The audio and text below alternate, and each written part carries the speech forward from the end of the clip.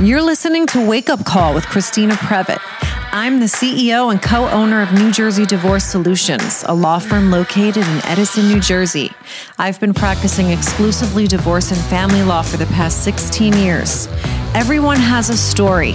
I interview them. Wake Up Call is an opportunity for you to hear inspiring stories from people who are making hard decisions, overcoming their fears, and living their most authentic life.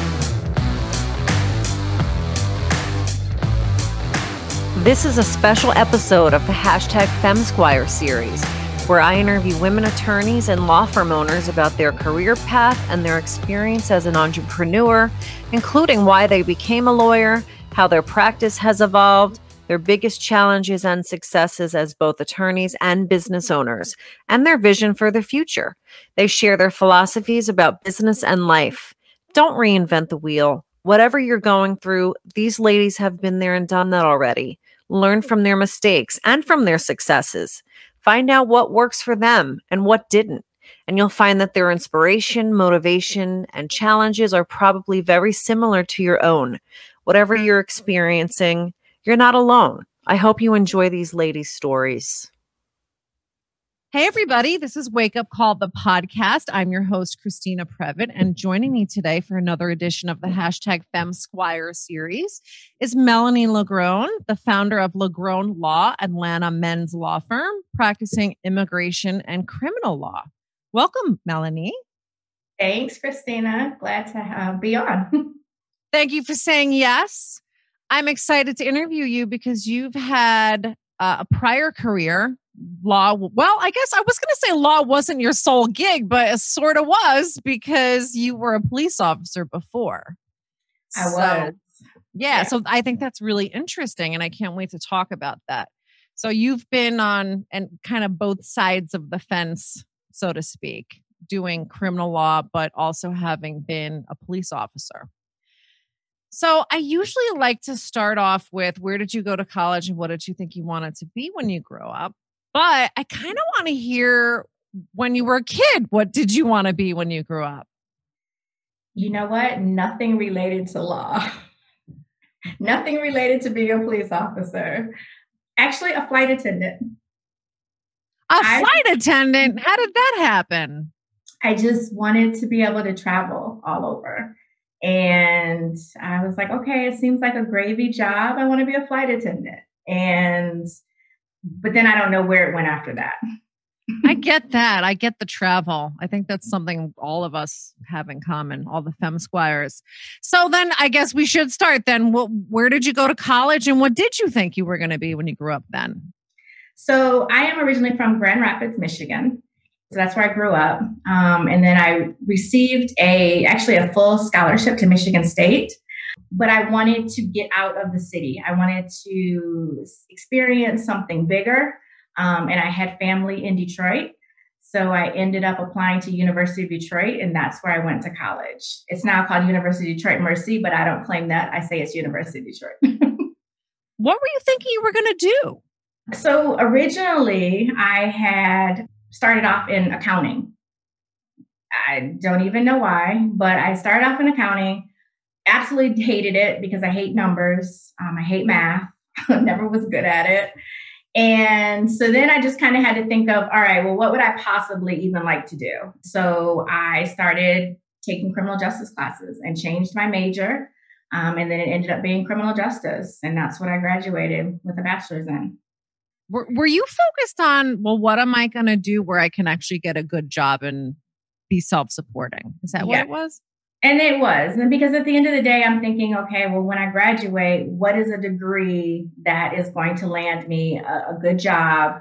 You know, I can make decent money and, you know, be able to pay back all of these student loans. Somehow accounting popped in my head and that's what I started off with. But clearly after my first year, I said, it's not for me.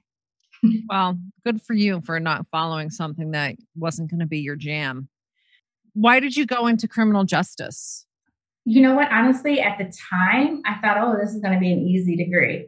You know, it's like you're 18, 19 years old. You really don't know, you know, really, I didn't really have much guidance, only because, I'm that type of person where, I listened to mom and dad, but really didn't listen to mom and dad. So it was like, I just want to do my own thing. So I was like, oh, criminal justice will probably be easy. And then I started taking classes and I really enjoyed the legal aspect of it. I was just started diving into the law and things like that. And I was like, okay, this is really cool. I think this is something that really resonates with me, and it clicked. And so I stuck with it. So you could have been thinking at that point, if you like law, police work, or you could have thought about law school at that time. So how did you end up deciding on police work? Initially, I never wanted to go to the police department. My interest, once I got into criminal justice, was the federal government. So still a government job, something that's going to, be able to, help me pay back my loans, be able to, have a good living, government benefits and all of that. So I wanted to go to the U.S. Marshals. And then at the time when I graduated, they weren't hiring. So that's how I ended up on the police department. Because for me, going straight from college, I guess, to law school wasn't in my mind. It was too far away. I came from Grand Rapids, so I have to say it was more of a smaller town vibe to come to a big city. From high school to college is already a transition. And then even thinking about going from college for me to law school, I was like, yeah, no, if that happens one day, okay, great, maybe. But I want this police job, this government job. Let me just do that, have a career, there, and I'll be fine. So I was one of those kids that kind of didn't know what they wanted to do. I just had to feel it out as I went. It was more or less, what am I going to do for now? That's pretty ballsy. That were really cool. I don't know. It's like the police officers were really cool. They really were just good guys. And I was like, okay, I'm going to do this. I'm just going to put my foot in it and just do it. Were there a lot of women? Did you know women officers at the time? I met them just in the academy. So you knew that you were going into really a male-dominated profession. I mean, it's pretty ballsy. I'm not sure that you realize how ballsy it was. Now, when people tell me, yes. But, I was always a tomboy. So it was like, for me, I felt like, whatever. I can, I climb trees with boys, so I can go, play cops and robbers with them, Well, not to mention that it's sort of dangerous too, right? I mean, you have to, you're kind of a target when you're wearing a police uniform and you're carrying a gun that you may actually have to use and be in situations that are dangerous. Did you think about that? Or were you like, nah, I'm good. I can handle it? No, it was really, I'm good. I can handle it. Let's do this. So how was boot camp or police academy? It was stressful. It was strenuous, but it was good. I mean, it was okay. I guess because I'm that type of person where if I set my mind out to do something, then we're just going to figure it out and I'm going to do it. So I get into the police academy and, we have to carry these, 100 and something pound dummies and we have to climb the wall. We have to do all of that. And I'm like, well, I'm athletic. I can do it. I said, it's more of a mind game. The police academy is more of a mind game. But I think I might be projecting a little bit on you because I was never athletic. And I don't know. I think to me, the idea of going into the police academy, especially back then when I was so young, I would have just been scared shitless. I don't know. Well, you didn't have that problem, it sounds like. And then how long did you do that? Almost 10 years. Is that long enough to get something out of the pension system? No. Oh, darn. Oh, well. I stopped right before that. And that was the reason, because at the end of the day, I'm not one of those political people. I can't play politics. So I didn't want to be a sergeant, lieutenant, and move up in the ranks. But I didn't want to stay on the street either. You know what I'm saying? The whole time. So that's when I started figuring out, okay, what else do I want to do moving forward? And at the time, I was married. So I married a police officer. Now it's like, okay, well, where are we going to go from here? Did you meet him on the job? I did. What was it like to be a police officer, especially as a female? I think it helped me. I grew up really fast. I guess I could say. I saw things that I thought maybe that I would never see in life. To this day, I remember my first like homicide scene. It's just ingrained in my head and I'll never forget it, like all the details. And it's so crazy because I look back at my life and I start thinking of other things and I'm like, I can't remember this or I can't remember that, but I can remember that specific incident. So it's ingrained in my head now, but it was interesting. It was challenging. It was rewarding. It was a really good profession. I mean, it really was. At the end of the day, being a police officer back then, totally different, of course, than now, and different environment, different like vibes. So back then, when you were a police officer, most of the officers that came on the job, that was their passion. That was what they wanted to do from when they were a child, so they really took it to heart. And, we didn't have what we're having now as much because I think now on the police department, it's a job. People are just getting a job because there's nothing else to do. Whereas back then it was a career and everyone took pride in it and you could see that. So, I backed up my fellow officers, males, as well as, they backed me up. They treated me, for the most part, obviously with respect. I am a woman, so you do get the little differences here and there. But for the most part, anybody that, that anyone talks to on the police department that was my partner, we all had each other back. So can you share with us what that experience was on the first homicide scene? Because you said it's deeply ingrained in your head and obviously had a profound impact on you. Can you talk about it? Sure. So I was with my partner that night, and we were in a location down in what we call Southwest Detroit. And that is where there's more gang activity. There's a lot of, it's culturally diverse and a lot of gangs. So we were on a special detail down in Southwest Detroit. The call came over the radio. And so for me, and I have to back up, I guess, the story to let you know, I didn't work uniform. I was in plain clothes. So we were in the semi-marked vehicles, the burgundy semi-marked vehicles, in plain clothes, with just our badges around our necks and our, vests and things like that. So I wasn't a uniform officer. So we hear the run come over the radio, and, our first reaction is, okay, we're going to let a uniform officer take the run, obviously, because we'll just back them up if they need any help. And the run came out as a shooting. It was actually a shooting in progress. And then as we got closer to the location, there was multiple calls. And basically then it was a man shot. So because we were in an area that we didn't really know, like the back of our hand, and we were trying to avoid the scene, we drove right into it, like down the street. And we see people and they're waving and they're like, hey, and a big crowd out there. And so we pull up because obviously now we're here, we're in it. We pull up and there's a heavyset gentleman. He's on the ground. He's face down. And you could see in the pavement, you could see bullet.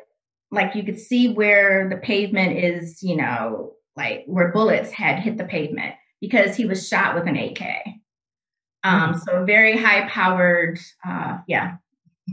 machine. So like an automatic rifle? Yeah. Wow. What you always see on TV, the AK-47. So those ones that keep continuously firing. So you could see where the bullets had hit the pavement. And then of course he was there. You could see in his back, where he was shot. And then all I could hear in the audience was, mom screaming at the top of her lungs, my baby, my baby, my baby.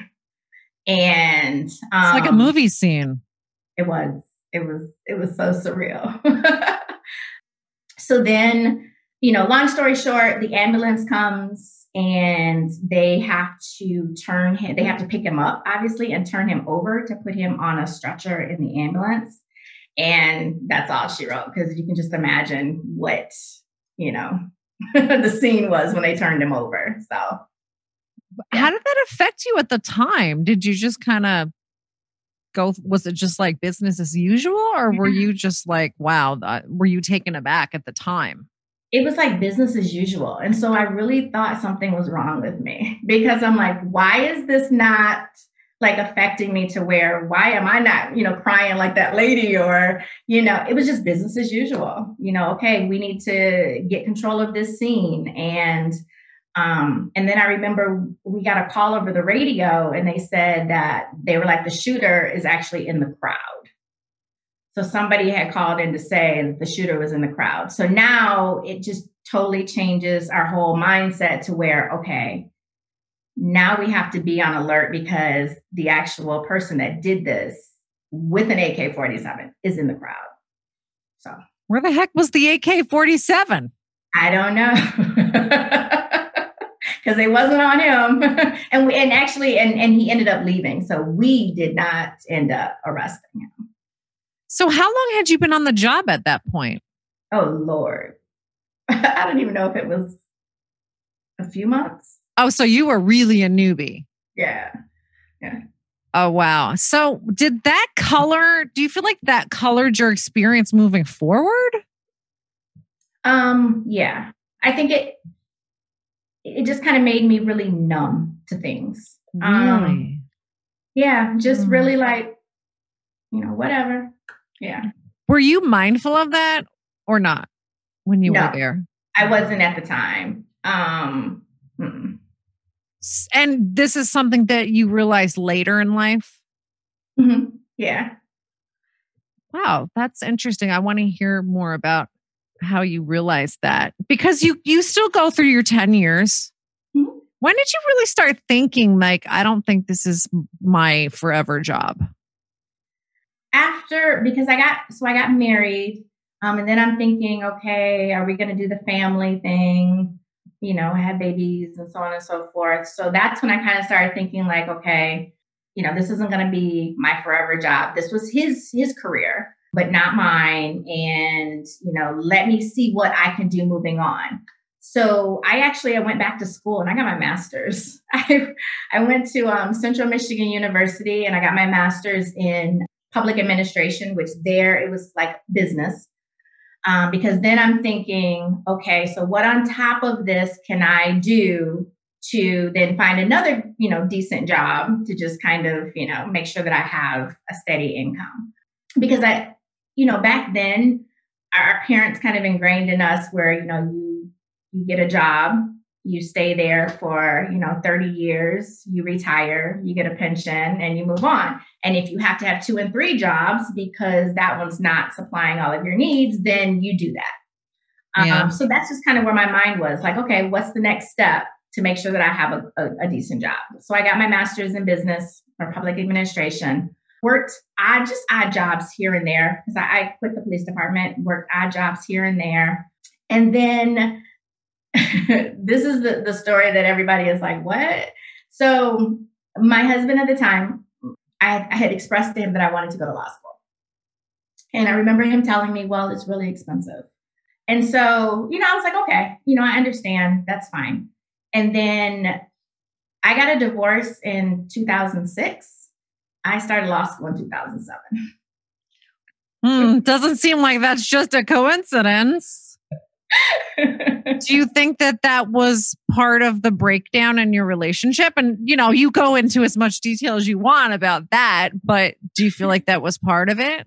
No, actually, no, because it wasn't like, I wasn't telling him like, this is my passion and I want to do this kind of thing. It was just a casual conversation.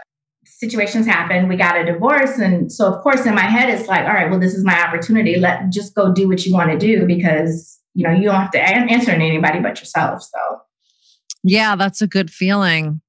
And I have to say, I can relate to that mentality of, you get a job, like you said about your parents, that you get a job and it's about security and income and being stable and having that financial security. But a lot of us did not grow up and I feel like this is more prevalent now, but we didn't grow up with someone saying, well, what's your passion? What makes you happy? Yeah. You know, it didn't seem like there was much talk at all about that, right? Right. And no, what's going to pay the bills? Yeah. So do you feel like at some point did things shift for you where you did start to be more concerned about, well, what is my passion? What do I really want to do? I did, but I always struggled with that because I always struggled with, do people really have a passion and a purpose? Like, is it something really that's innate in us, or is it just something that they find throughout their way of life? And so that was me, because I'm like, well, I don't really know if this is my passion or purpose. For right now, I'm going to do a really good job because that's me. And that's, if I put my mind to it, I'm going to make sure that I succeed at it. But is this my passion and my purpose? I didn't know at the time. Well, you've worked with David Nagel, right? Mm-hmm. So, I mean, I've worked with David too. So anybody who has heard David for even 5 minutes knows that there's a lot of emphasis on finding your purpose and living the life that you really desire and tapping into that. I know that you must have spent a lot of time thinking about that, like what your purpose is and what your real passion is. Well, now, because I only connected with David Nagel within the last year. Oh, well, you are in for a ride. Well, a year is still, you can have a lot of growth in a year. I mean, I've worked with him. Well, I went to my first event in 2017. And, in that time, I've learned and grown so much, and it's exciting. Yeah. So tell me what your experience has been in the past year. I mean, how do you feel like your thinking has changed or evolved? So now I do feel like, okay, this is what the transition that I had from police officer to lawyer, the way everything happened is where I'm supposed to be and what I'm supposed to do. I get excited about, I love law. I get excited about everything, legal. Obviously, as we know, the whole, business owner thing is another story, but I still love the policing part of my background too, because I can use all of that for, to help my clients, as well as I'm looking to, when I move on from, being in the courtroom in law, to actually doing something to where I'm going back into the police departments and maybe some sort of training or some sort of, helping them kind of like transition with the times, because now I have the lawyer background to tell them, hey, this is how you present yourself in court, and this is what I say, and this is what you do, and things like that, as well as having, the police background. So I do feel like this is where I'm supposed to be. That is another thing also where I kind of transitioned into representing men and our Black males and our brown males, because of what I've seen through my career and what I'm seeing in the criminal justice system and with the disparities and things like that. So that all came from somewhere, and it transitioned up the line. So for me, I feel like I wasn't supposed to be that straight shot from college to law school to here. I was supposed to do that roundabout to get me here. Yeah, I think when you look back on your life and after you've done some of the work, like the David Nagel glow, I call it, or the David Nagel influence, where you do start to look back on your life and piece things together. I think there's a really good Steve Jobs quote where he says something like, you can't connect the dots moving forward. You can only connect the dots when you look back and kind of see like, oh, well, that's why that happened. That's how that serves me now. And it sounds like you're exactly having that experience with your police work and, where it's led you. And you said something really interesting that I want to go back to is you've sort of seen how a lot has changed in the criminal justice system. What was your experience with the things that we hear about now, like police brutality, racial profiling? what was your experience with those issues when you were on the job? So it was a thing. Of course, there was racial profiling. As far as the police brutality, so back then it was a little different. So we stopped a young kid or something like that, doing something that he's not supposed to do. He might get, we call it, jacked up a little bit. We might be like, okay, look, stop it, and take him home to mom. Okay. And mom is thanking us for not taking him to jail. Yeah, we did whatever we had to do to get him there. But mom is like, oh, okay, great. You didn't take him to jail. You just kind of, set him straight a little bit and they're happy. So, and don't forget too, everything that happens now always, it happened back then too, but mindsets were different. Police, they thought about things differently. Citizens thought about things differently. So they weren't so quick to file a complaint against a police officer and call and things like that, because, sometimes they say, okay, well, my husband, son, brother, whatever, he deserved whatever he got, it wasn't, like it is now, but he's okay. And he's maybe not in jail because we didn't take him to jail. And so at the end of the day, all good. Whereas now, every little thing people call, make a complaint about. If you spoke to somebody in the wrong way, they're calling, making a complaint on you. If you looked at them the wrong way, they're calling and making a complaint. So there's more of that animosity, I guess, between police and citizens. Also, too, back then you had more of the community policing. So police officers were in the midst of their neighborhoods, like they were walking the beat. They knew all of the homeowners. They knew all of the families. They knew that Johnny was, Mary's child and things like that. And so you had a more of a connection between the police and the citizens in the community. Whereas now they've taken that away. So it's almost like you have that, nobody cares now anymore. Citizens don't care, police don't care. And so it's just, now you get what you get that you see in the news. Also, too, cell phones more prevalent now, videos prevalent now. Yeah, I was going to ask you about that too. Yeah. It definitely has changed a lot. Do you think it's changed for the better or for the worse? I mean, we're seeing more because it's just more visible.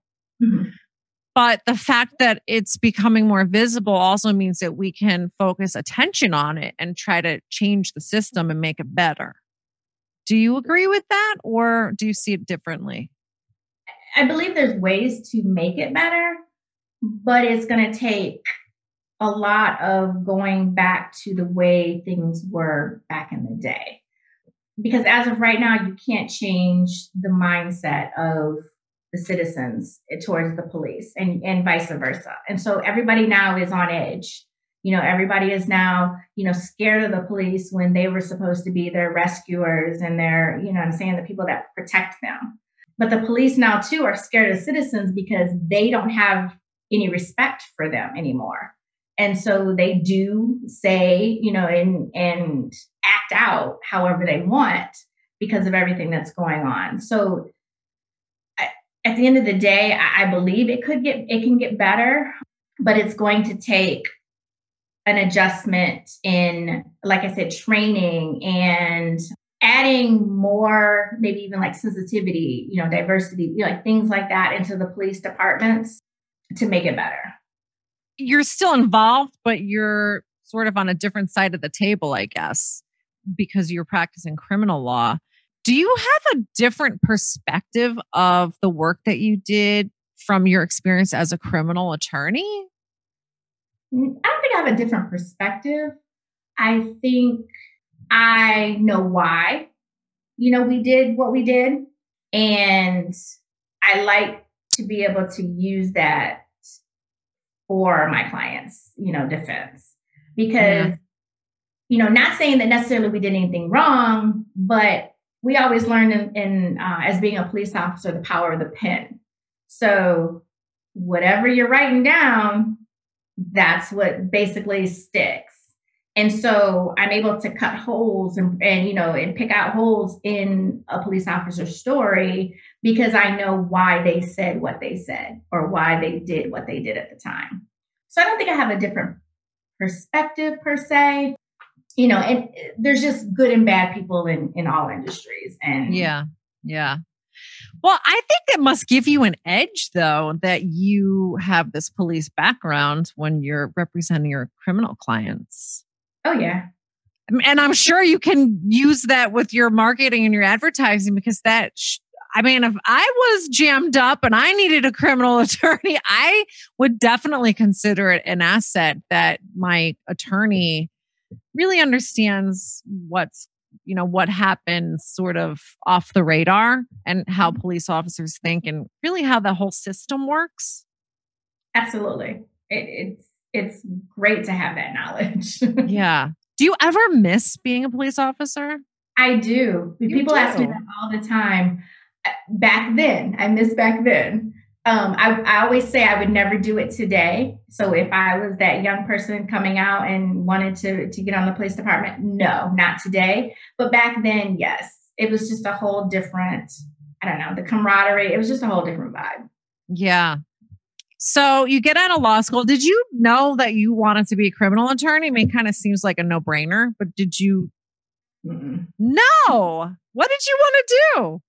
So once again, just kind of falling into line.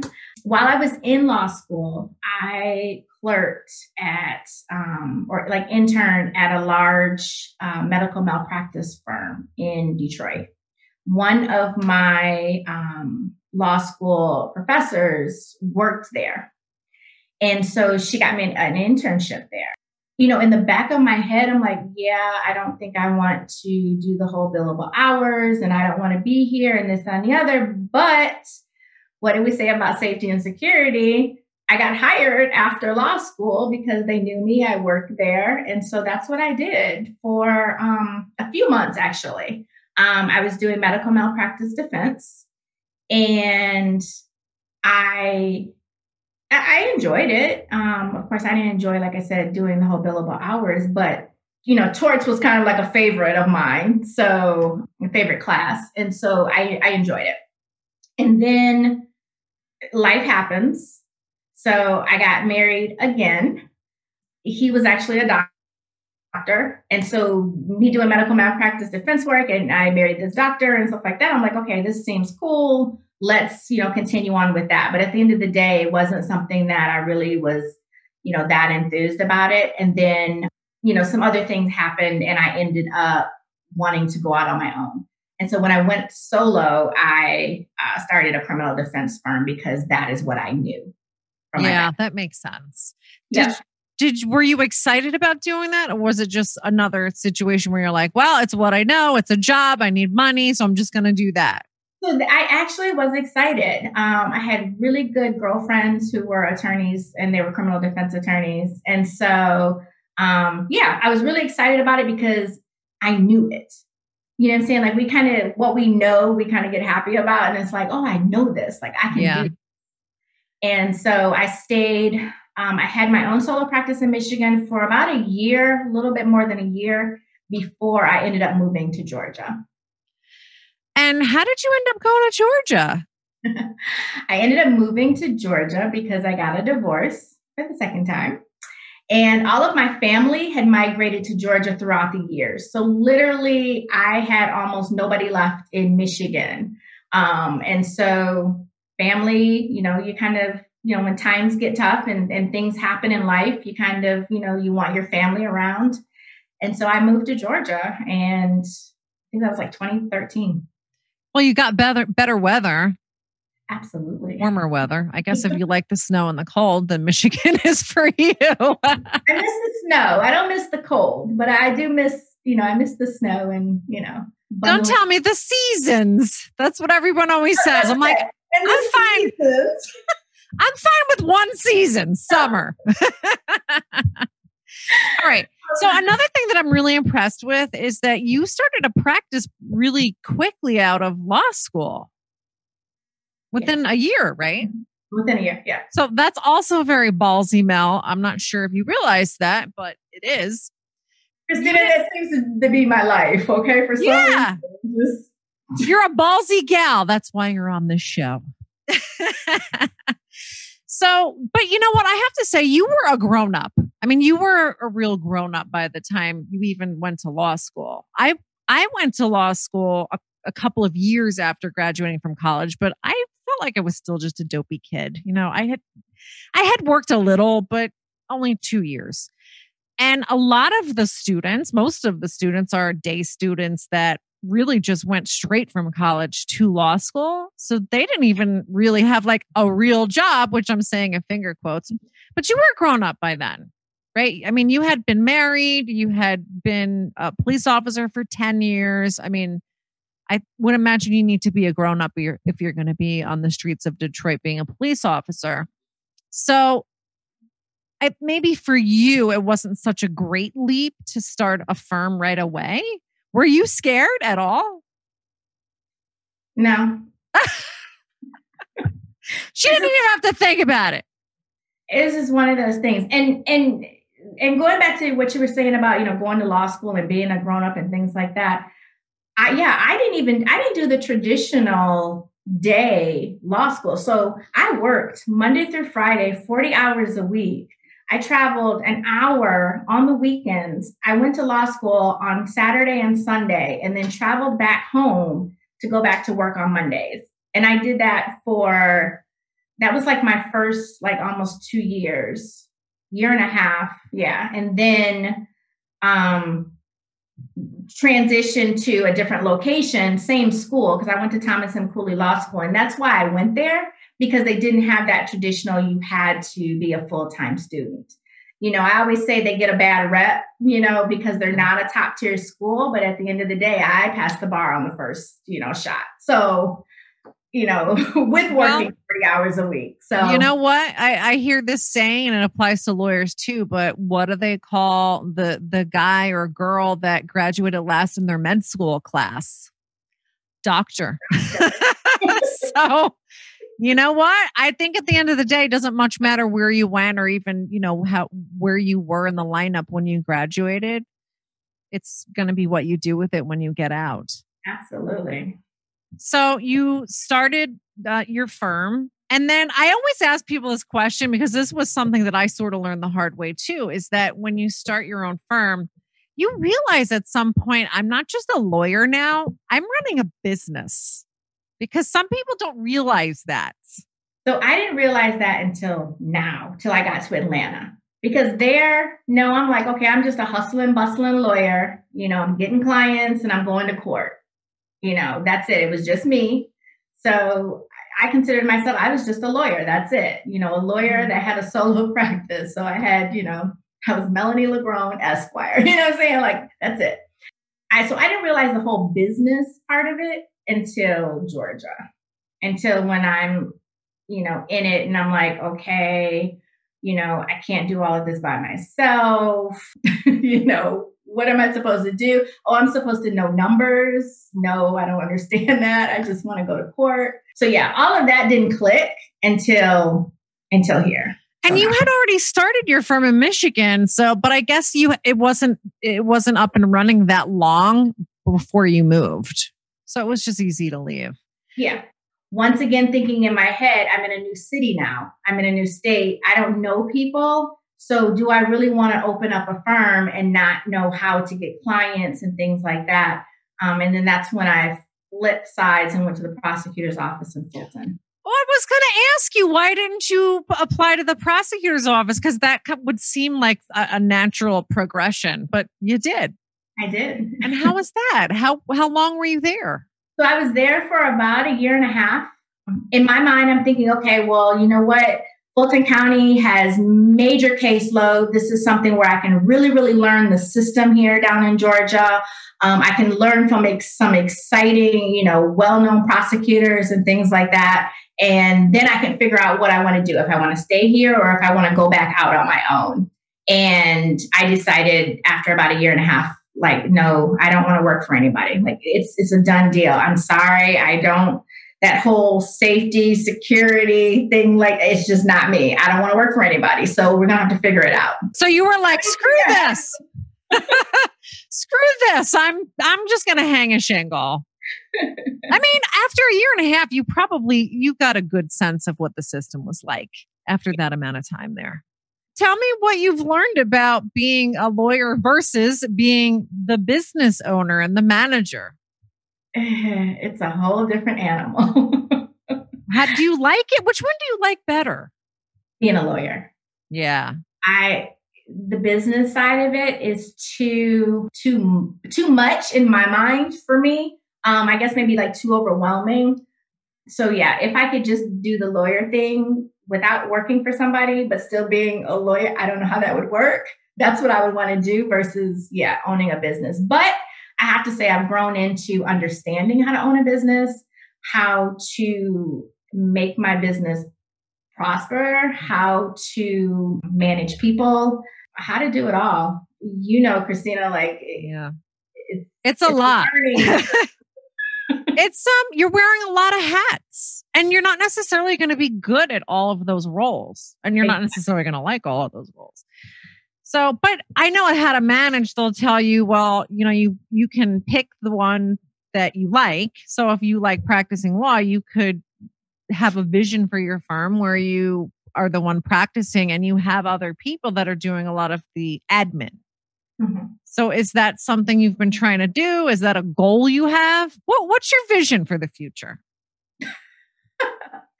That is a loaded question. Let me tell you. I love loaded questions. That's usually good material for the podcast. In my mind, I have like a 3 to 5 year exit plan because at the end of the day, I don't want to build this massive firm to where I'm managing associates and I have all this team and things like that. So we're just figuring out how that's going to transition. But ultimately, I want to do more of, like I said, more of training. I want to get involved again with, like I said, the police department and things like that. I have a podcast starting where we're going to, talk about all things policing. It's called Black State, Blue Nation. And I just want to do other things, though, that I can take my legal knowledge and my police knowledge and put it into another business. Like what kind of business? I'm working on it. That's still a work in progress. Like I said, it would probably involve something with, like I said, training, in the police department. But I haven't we're working on it. Yeah. Well, why is that important to you? Like, what's the ultimate goal with that? I don't want the hustle and bustle of court so much. Being a criminal defense attorney, obviously we're in 50 million courts at one time and, things like that. And I don't, I'm ready to kind of retire without retiring, if you understand what I'm saying. No, I get it. I totally get it. Well, I can definitely relate to something that you've said is, you didn't want to work for someone else. You want control over your schedule and your life. And when you are doing work where you have to be in court all the time, you really don't have a lot of control over your schedule. It's like you're working for someone. You're working for the court. Because you can't just, say, okay, well, I'm going on vacation this week. Bye. If you have court, although I guess maybe you could now because of Zoom. But I'm sure eventually COVID can't last forever, right? So eventually we're all going to have to go back to court. Exactly. I'm hoping, I guess it can't last forever. I don't even know. I don't know. I shouldn't say that. And I love to travel. So, even now I'm still starting to travel back again. And, all we need obviously is our computer and our phone. But yeah, I want more of that. Like I said, I don't want to always do the hustle and bustle. I'm kind of headed towards the down, end of everything. And I just want freedom. I want to be able to travel. I want to be able to, let's say help my family financially, mom and dad getting older, things like that. And I just want to live my best life for this second half of my life and do things that I didn't even know was possible because back then, had I known that we could basically design our lives, you know what I'm saying, on how we want them to be, it would be maybe, things would be different. So I want to take advantage of knowing that now for the future. Well, better late than never, right? I mean, David always says that where you've been has brought you to where you are. And then the things you're doing now are going to be what leads you to whatever is next. Absolutely. What's like a typical case that you handle at your firm in the criminal law? Who are your clients? What kind of cases? Are you doing like murder trials or are you doing? No murders. We don't really, we could obviously and co-counsel with them and stuff like that. I don't want that, I think, massive case. I handle more of the, aggravated assaults, the, gun charges, drug charges, theft cases, things like that. Usually my clients they're Black males who have a family, you know what I'm saying? So they have, a wife and kids or a wife. And for whatever reason, they're put in this situation and, they're in fear of losing everything that they have, losing their job, losing their family, and things like that. So those are pretty much my clients on the criminal defense end. Well, you do immigration too, which is actually really important because there can be immigration implications a lot of times in criminal law. So on more of a macro level, like what are things that you see in the criminal justice system now that are weaknesses? Like what are things that you, in your opinion, we need to focus on as a society? I feel like it's still treating people equal. I know that sounds, maybe cliche, we're all not equal, but at the end of the day, we all are. We're all just humans. And so, I think sentencing across the board and stuff like that should all be the same. I think there shouldn't be what color you are, basically, is going to determine how you get treated in the system. And is that what's happening now? Because I don't practice criminal law, so I only know these issues from what I might see on the news. There's still always disparity. And I don't know if it'll ever go away. Obviously we were hoping that, with times progressing and things like that there would be, but Black people get treated differently. Brown people get treated differently. That's just the way of the world. And then, obviously where we, just came from with, administration and things like that, it's at the forefront. So. Well, do you see an effort to bring attention to those things? Do you see an effort for the people that are in the criminal justice system enforcing all these rules to be mindful of it, to recognize this problem and to do something about it? Or do you think it's just talk? Because I'd really like to know. No, I really do think there are people that are really working for, criminal reform and things like that, that it is an effort that's at the forefront, yes, to definitely fix a system that's been, broken for many, many years. What was it like to be a criminal attorney when George Floyd happened? And I don't want to really use that in the past tense because it just happened. But when you were really in the thick of it, what was it like? So obviously we've had a lot going on over the past year, 2 years. And for me, though, I could always, and I'm not saying anything, and I have to preface this to say, I'm not saying police were justified. I'm not saying any of that stuff. But what I'm saying is I can see both sides of the situation and why certain things happened, to get to where we are. Because a lot of people don't know what the police mind, what they're thinking at the time that certain situations are happening. I do. So I can see both sides of it. And there's definitely obviously room to fix a lot of issues, that are going on. But at the end of the day, the news and everything kind of, escalates and highlights all of, the bad per se. But they don't know the mind of the police officer and what's going on at the time. Yeah. Do you think that the use of body cams has helped from where you sit? I do. And because back we didn't have body cams back in the day, so I really do think that they help the situation from obviously a standpoint of the public and the citizens being able to, let's say, maybe get justification or justice if something goes wrong. But I don't know if they really help the police officer make a different decision.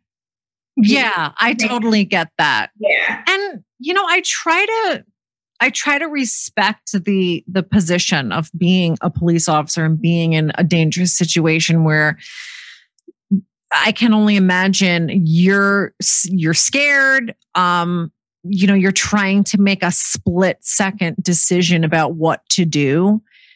But at the same time, being respectful of the community and the people that you're encountering and not making a decision that really is going to affect someone else's life forever, like, killing someone or hurting someone. It's been suggested to me that it's largely a training issue. So it's interesting to me that you said that you wanted to get involved in training. So I would want to hear more about that. And is that one of the reasons? I mean, do you want to get more involved in sort of fixing the system with training? You have to start somewhere. So yes, because I think they have to be aware. So police have to be aware of, the breakdown in the system and the things that they could work on. Like I said, it's not just a police issue because still is a citizen issue as well. A lot of times we'll talk about, well, the citizen was resisting. The police had to use a little bit more force to get them handcuffed. But what people don't understand is that your natural reaction when somebody is going to handcuff you is to tense up because that's just a natural reaction. So I think all of that needs to be, and I think that's part of training. So all of that needs to be incorporated in some sort of education, to both the citizens and the police so that we can all work together and make sure that we don't have any more, people dying unnecessarily. And I don't want to put it all on you, like you're supposed to figure out in, the next few minutes how we are going to handle the issue of racism and police brutality and all of that. But I really am happy to hear your opinions about it because you are a woman of color and you've also been a police officer and been working in the criminal justice system as an attorney. So I think you actually have a really unique perspective, and I'm interested in hearing that. So what are some other things that you hope to achieve? We'll talk about a lighter subject in your personal life. not fixing the world, you're going to do that. I know it. But what do you want to do in your personal life? Wow. Really? We don't have to talk about that if you don't want to. I'm just messing with you. So actually, I want to get married again.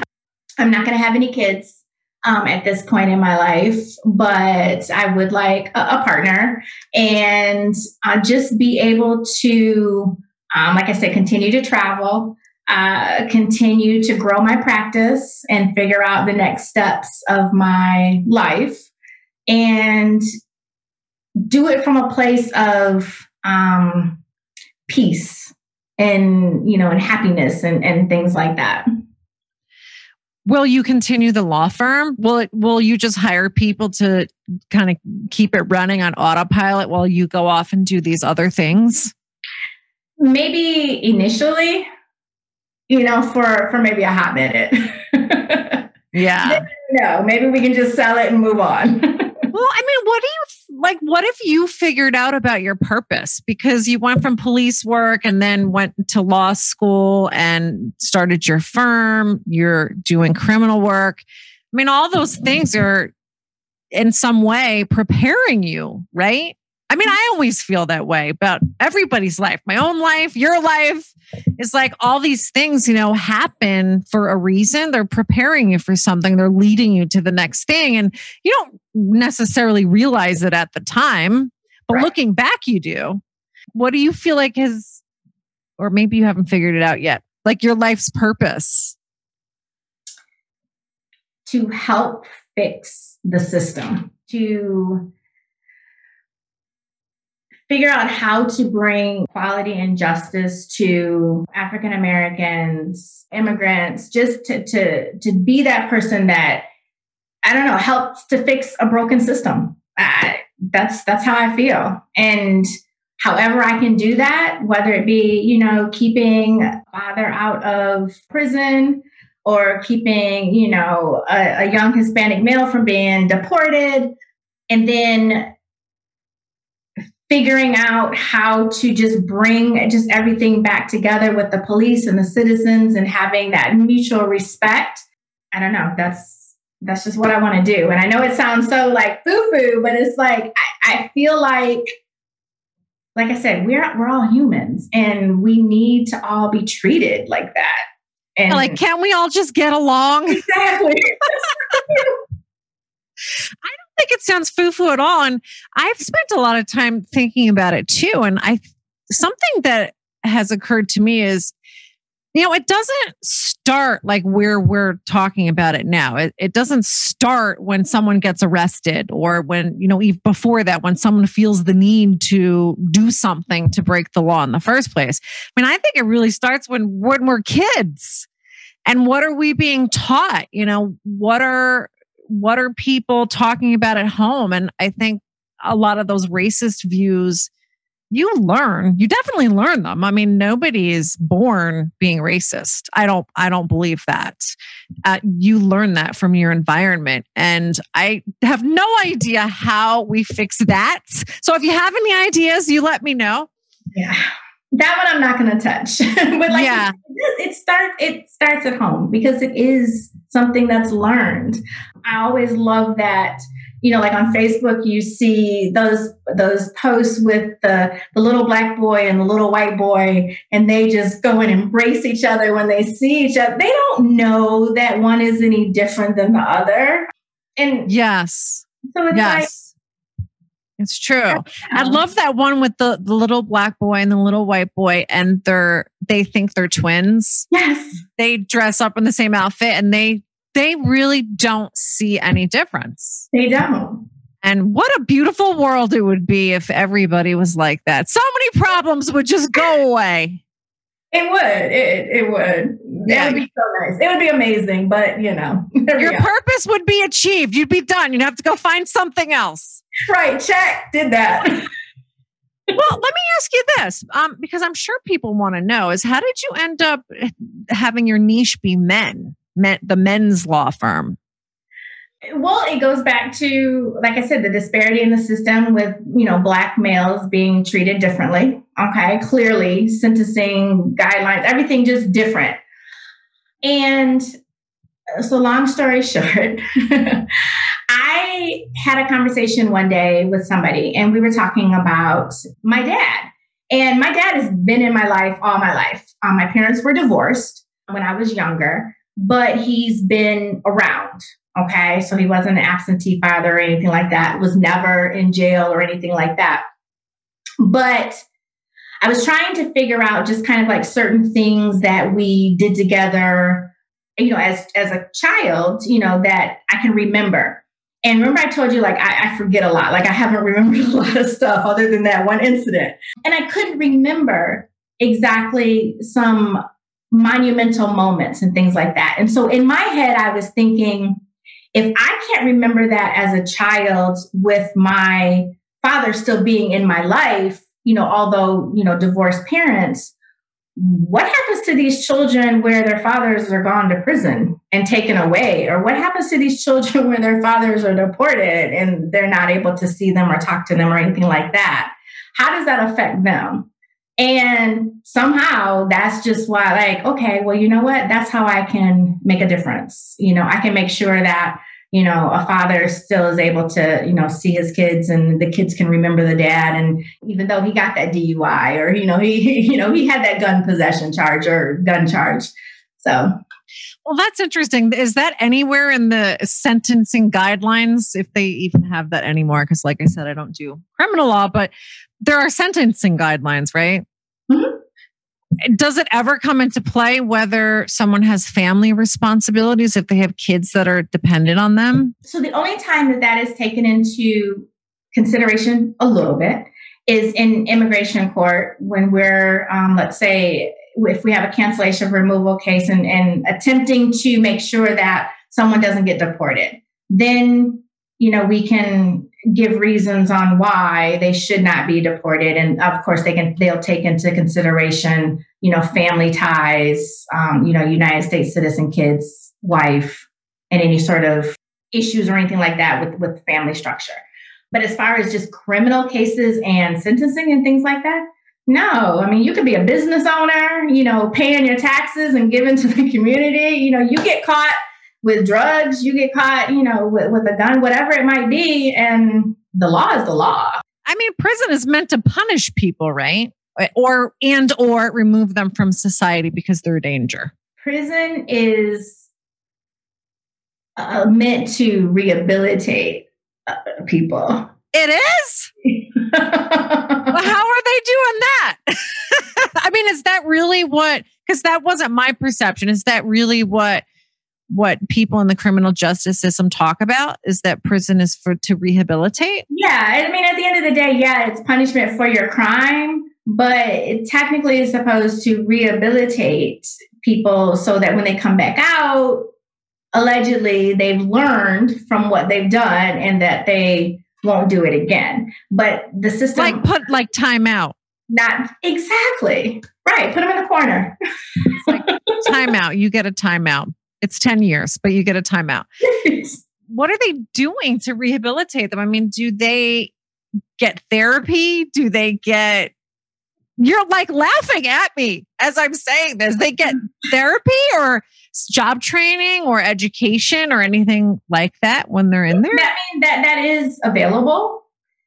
But that's where we go back to the system being broken, and it is more on the punishment side than the rehabilitative side. Because, like, for instance, let's not even talk about prison. Okay, let's talk about probation. Okay, so I always argue in court, no matter what, you cannot give my client 10 years probation because that's setting them up for failure. Do you think in a 10-year time frame that they won't one day drive without a license, hypothetically, or do something very, very minor, and now they violated their probation, now they're back in court on a violation of probation, they can possibly go to prison now because they violated their probation. 10 years is setting them up for failure. Why would you even do that to a person? You know what I'm saying? Like, if you really want them to learn from their mistakes and also punish them, per se, 5 years, whatever, give them this shorter period of time to show them that they've had this restriction in their life, that they can only do X, Y, and Z, and they can't, go out of that box, and then let them move on with their life. But 10 years, I mean, heck, I don't know if I can be good for 10 years. I can't be good for 10 minutes. Exactly. Yeah, I get what you mean. It's setting them up for failure. That's just probation. Does that argument work sometimes? It does. Oh, good. Good. So I like to end each interview with a couple of questions that I call a Proust questionnaire. Have you ever done a Proust questionnaire? I have not. So it's basically supposed to be designed to ask you a series of questions that are really short answers, but reveal something about your character. Okay. You look scared. Don't be scared. Okay. Well, so we'll just do a few. Okay. What is your idea of perfect happiness? Ooh. Perfect happiness would be waking up every day to the sun, to water, family, and just being peaceful within myself. Do you feel like you're not peaceful with yourself right now? I've learned, and I'm there. Like I'm really seeing where I'm getting there to where I enjoy being me. You know what I'm saying? Like, I accept me for all of my differences, for all of my experiences, good and bad. And yeah, so now I can actually say yes. Years and years and years ago, no. But now, absolutely. I think that is a good feeling. And I totally know what you mean by that. Just feeling at peace. Mm-hmm. And sometimes you have to get to be 46 or 50 to get there. There you go. What is your greatest fear? Ooh, Christina. I don't know. It used to be my greatest fear was failure, not succeeding.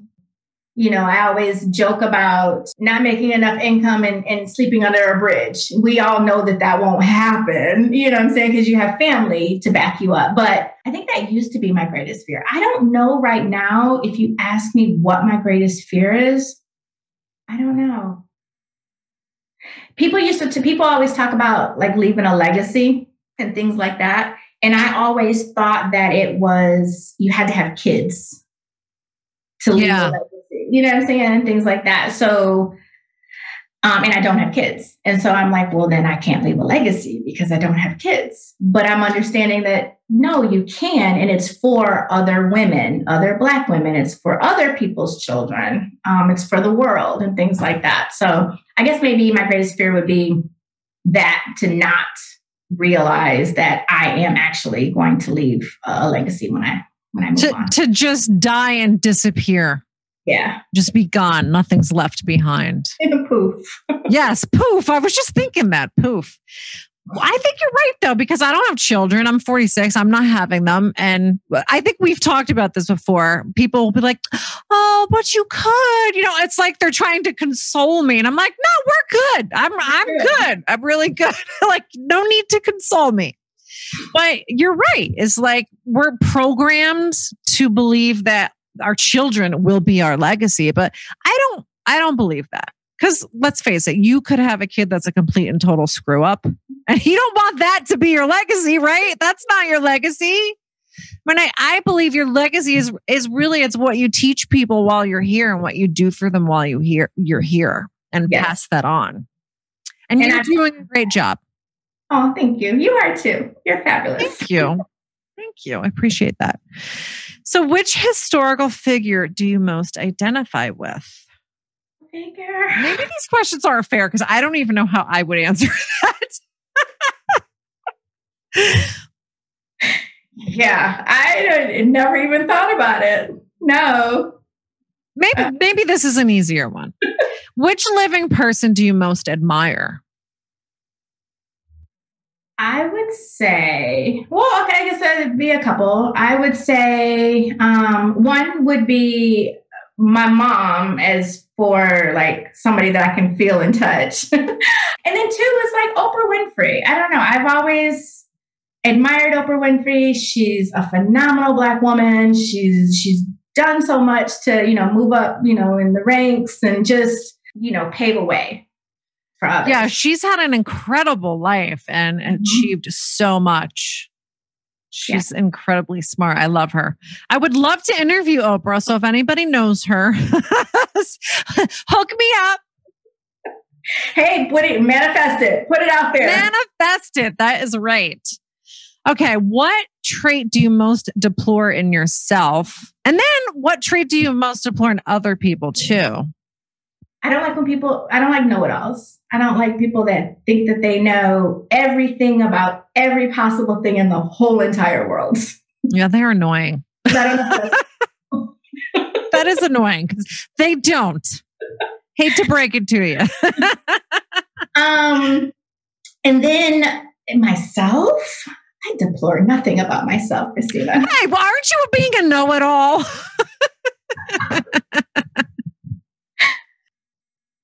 You know what? I guess I wouldn't say deplore, but I hate feeling like I should care about what everybody else thinks about me.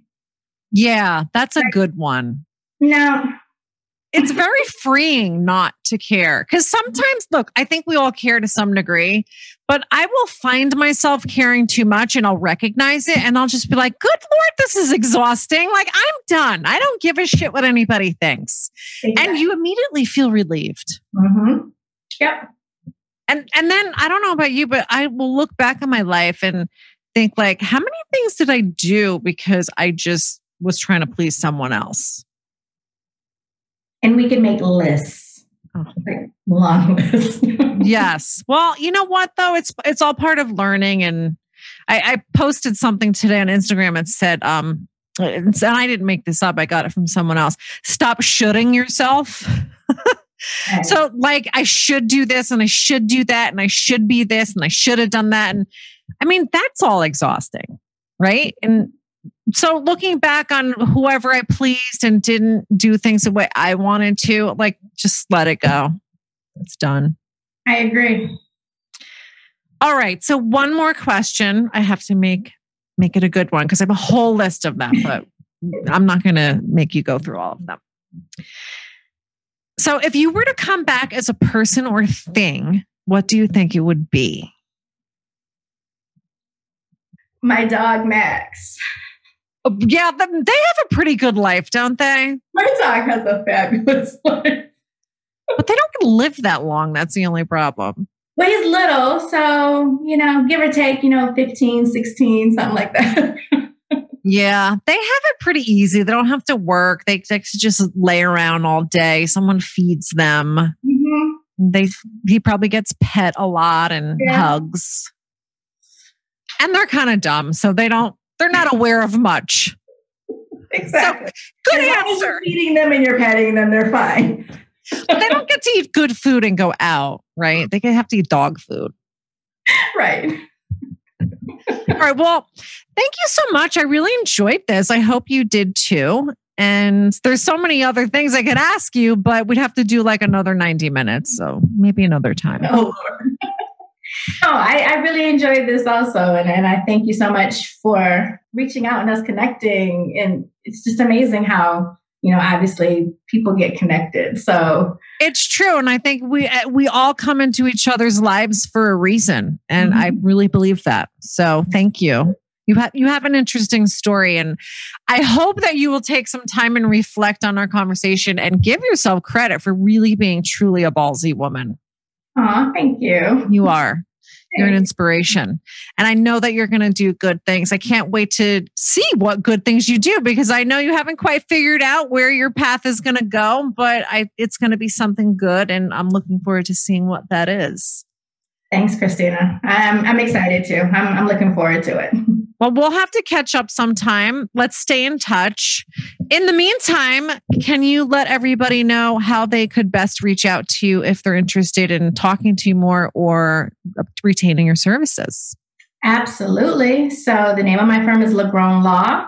We are a criminal defense and immigration firm, and you can reach us at 678-250-5449. And our website is lagronelaw.com. And I will have links to everything on the show notes, so you can refer to those as well. Thank you again, Mel. Thanks, Christina. Thank you for listening to Wake Up Call, the podcast. I hope you enjoyed this episode. If you'd like to know more about me, you can find out more on my website, ChristinaPrevitt.com. And be sure to sign up for my newsletter where I talk about everything that I'm reading, learning, listening to, doing, basically everything that I'm obsessed with right now. Follow me on social media. Look up Wake Up Call, the podcast on Facebook, Instagram, and Twitter. If you'd like to be a guest on Wake Up Call, or there's someone you'd like to hear on my podcast, please email me at wakeupcallthepodcast@gmail.com.